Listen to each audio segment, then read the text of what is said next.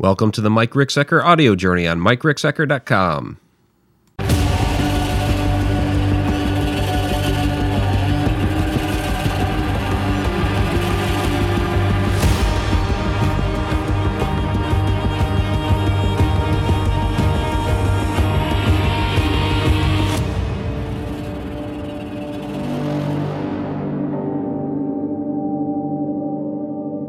Can a paranormal experience change your life?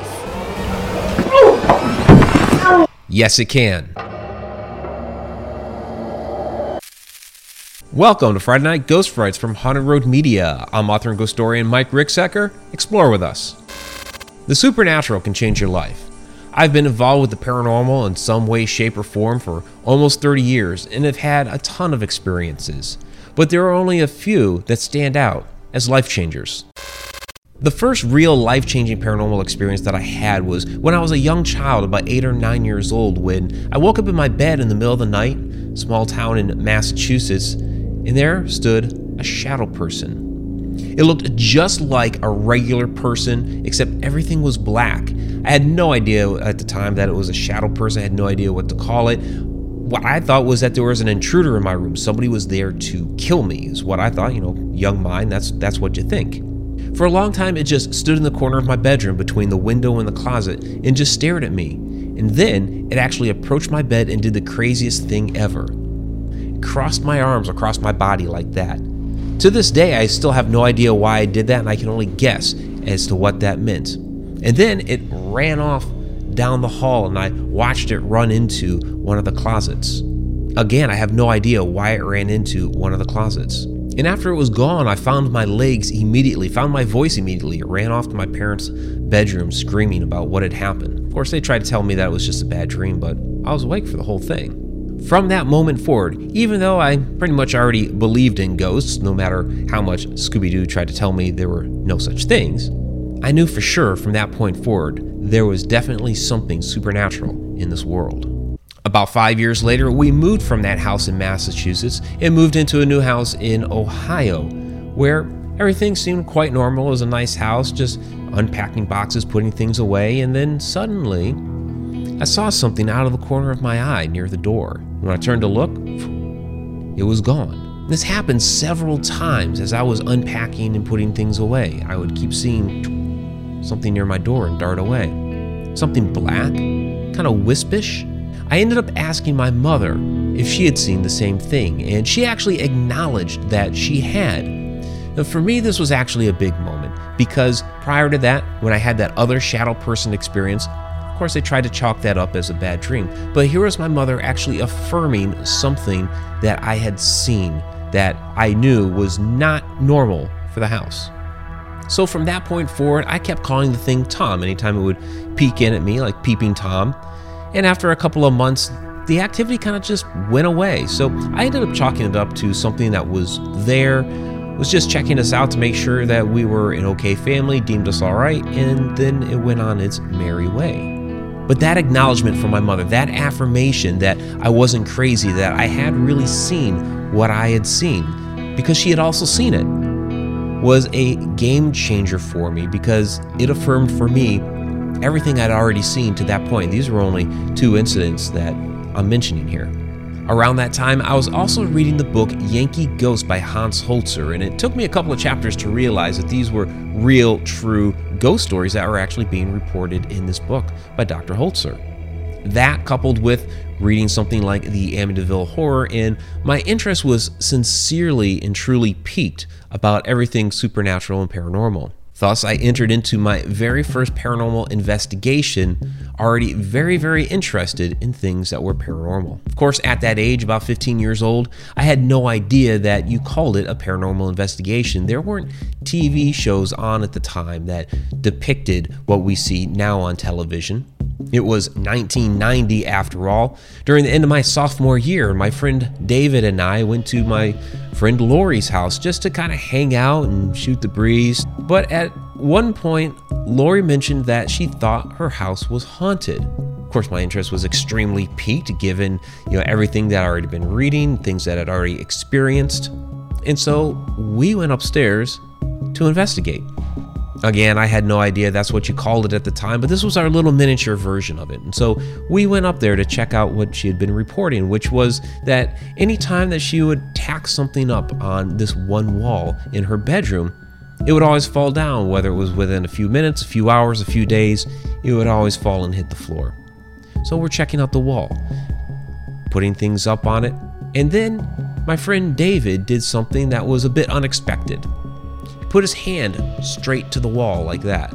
And then he turned bright red and started sweating profusely. Well, I'd never seen this out of my friend. I had no idea that he was extremely sensitive. Had no idea that he was kind of like some of the people that Dr. Holzer described in his book, Yankee Ghosts. But there he was, bright red and sweating just from touching this wall. So what he decided to do was go and test other walls in the house to see if there are any more hot spots like that. He'd go around touching the different walls of the house.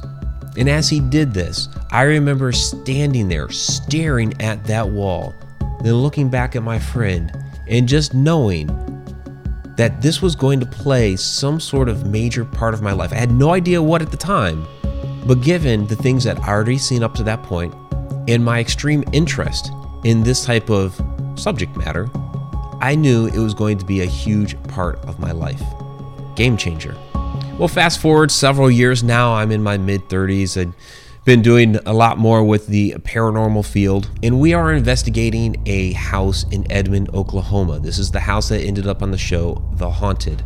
And it was really my first case that was as malevolent as it was. And really, while we were investigating, even though the girl Taliesin was being terrorized and she had her several reports of the shadow person with the red eyes in the closet, we had seen a few things at the house, got a number of EVPs, but hadn't experienced that type of malevolence until we actually did the cleansing. And we had that night where we had Carl Johnson out there and we were trying to drive this out. And we did this because it was something that the family wanted out of their house. When we were there investigating, it wasn't really rearing its ugly head. But that last night, as we were cleansing the house and driving that spirit out, and Taliesin came back in. She was supposed to stay outside, but she had to use the restroom. She started talking at something against the wall, something unseen, asking questions like, why are you here? Why are you doing this? Why do you keep terrorizing me? Why do you keep terrorizing the cat? Why do you keep terrorizing my family? Carl decided to do a blessing over her. And as he did so, she doubled over in pain, like she'd just been punched in the gut. She dropped to the floor. This is a chance to reveal yourself, and we command you, by the holy powers, by the angels that visit this house. Ow! Ow! You all right? Ow! We picked her up, got her on the bed, and she was okay a few moments later. And I didn't know this at the time, but going back over the audio after the fact, there was an EVP right there that said, die. This is a chance to reveal yourself, and we command you, by the holy powers, by the angels that visit this house. Ow! Ow! You all right? Ow! So there was truly something that had punched her in the gut and wanted her out of the picture. But the activity didn't stop there, and this is really where it differs from what they showed on television. Of course, they put that EVP in a different place and not where it really was. But then the back door started blowing open. The master bedroom where she had been at, which was the bathroom that she had used, that back door kept blowing open, and we closed it and it'd blow open again, and we'd close it and it'd blow open again. We ended up having to deadbolt the thing. Carl ended up doing a blessing over the door. Well, at this same time as that door kept blowing open, the tri-field meter that we had set up in Taliesin's bedroom, right on the dresser there near the closet where she kept seeing the entity with the red eyes, that started going off like crazy. Is it on? What is it on? I got it. Where's the K2 mic? You got it? So there are all these different things that kept happening back to back to back to back. Well, finally, we drove that entity out of the house. We were in the backyard trying to push it out the backyard, and the wind just kicked up like crazy, and the cats were running around. They were circling us as Carl was doing this blessing, and we're all in a circle holding hands and trying to drive this thing out. Finally, the wind subsided. Carl dropped to a knee. Everything was over. We helped Carl up to his feet. Everything was calm. The family, which was over in the side yard, we talked to them for a couple minutes and we said, wow, that was some really crazy wind that had kicked up. They experienced no wind at all. It was an absolutely crazy night. Now, like I said, up to that point, I had already been involved with the paranormal in some way, shape, or form for quite some time. I'd seen a few things, but that type of strength from an entity I had not yet seen in the way that it actually hurt Taliesin, the way it was refusing to get out of the house, the way it was simultaneously blowing open the back door, the tri-field meters going off, and the way it actually exited the property with all of that crazy wind. That was something I had not yet seen, and so that really showed me the power that some of these entities can have. And that wasn't even a demon. That was just a strong, malevolent human spirit.